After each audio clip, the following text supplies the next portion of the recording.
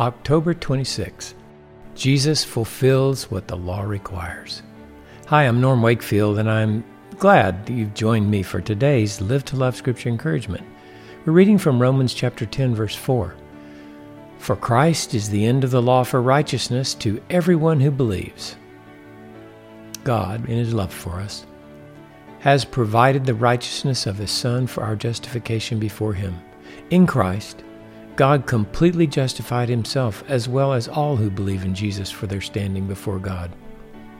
Paul's Jewish brethren failed to obtain righteousness because they pursued righteousness by trying to keep the law of God.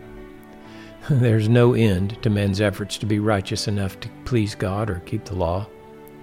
Paul wrote in Romans 3:20, because by the works of the law no flesh will be justified in his sight, for through the law comes the knowledge of sin. And in Romans 8:8, and those who are in the flesh cannot please God. So, how do we please God? How is man justified before God? By the righteousness of Christ. He is the end of the law for righteousness to everyone who believes. That's trust in His works instead of their own works. This truth frees us to live to love with Jesus. We don't live in fear of not measuring up or not loving perfectly. We trust that Jesus loves us perfectly and is able to take the weakness of our flesh and by the power of the Holy Spirit make us fruitful for God for His glory and pleasure. It's the life of Jesus shining through us that pleases God, not our efforts to live for Him so He'll be pleased with us.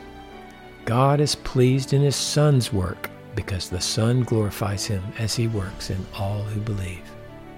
Today and every day, let us believe Jesus' righteousness is ours. His love is ours.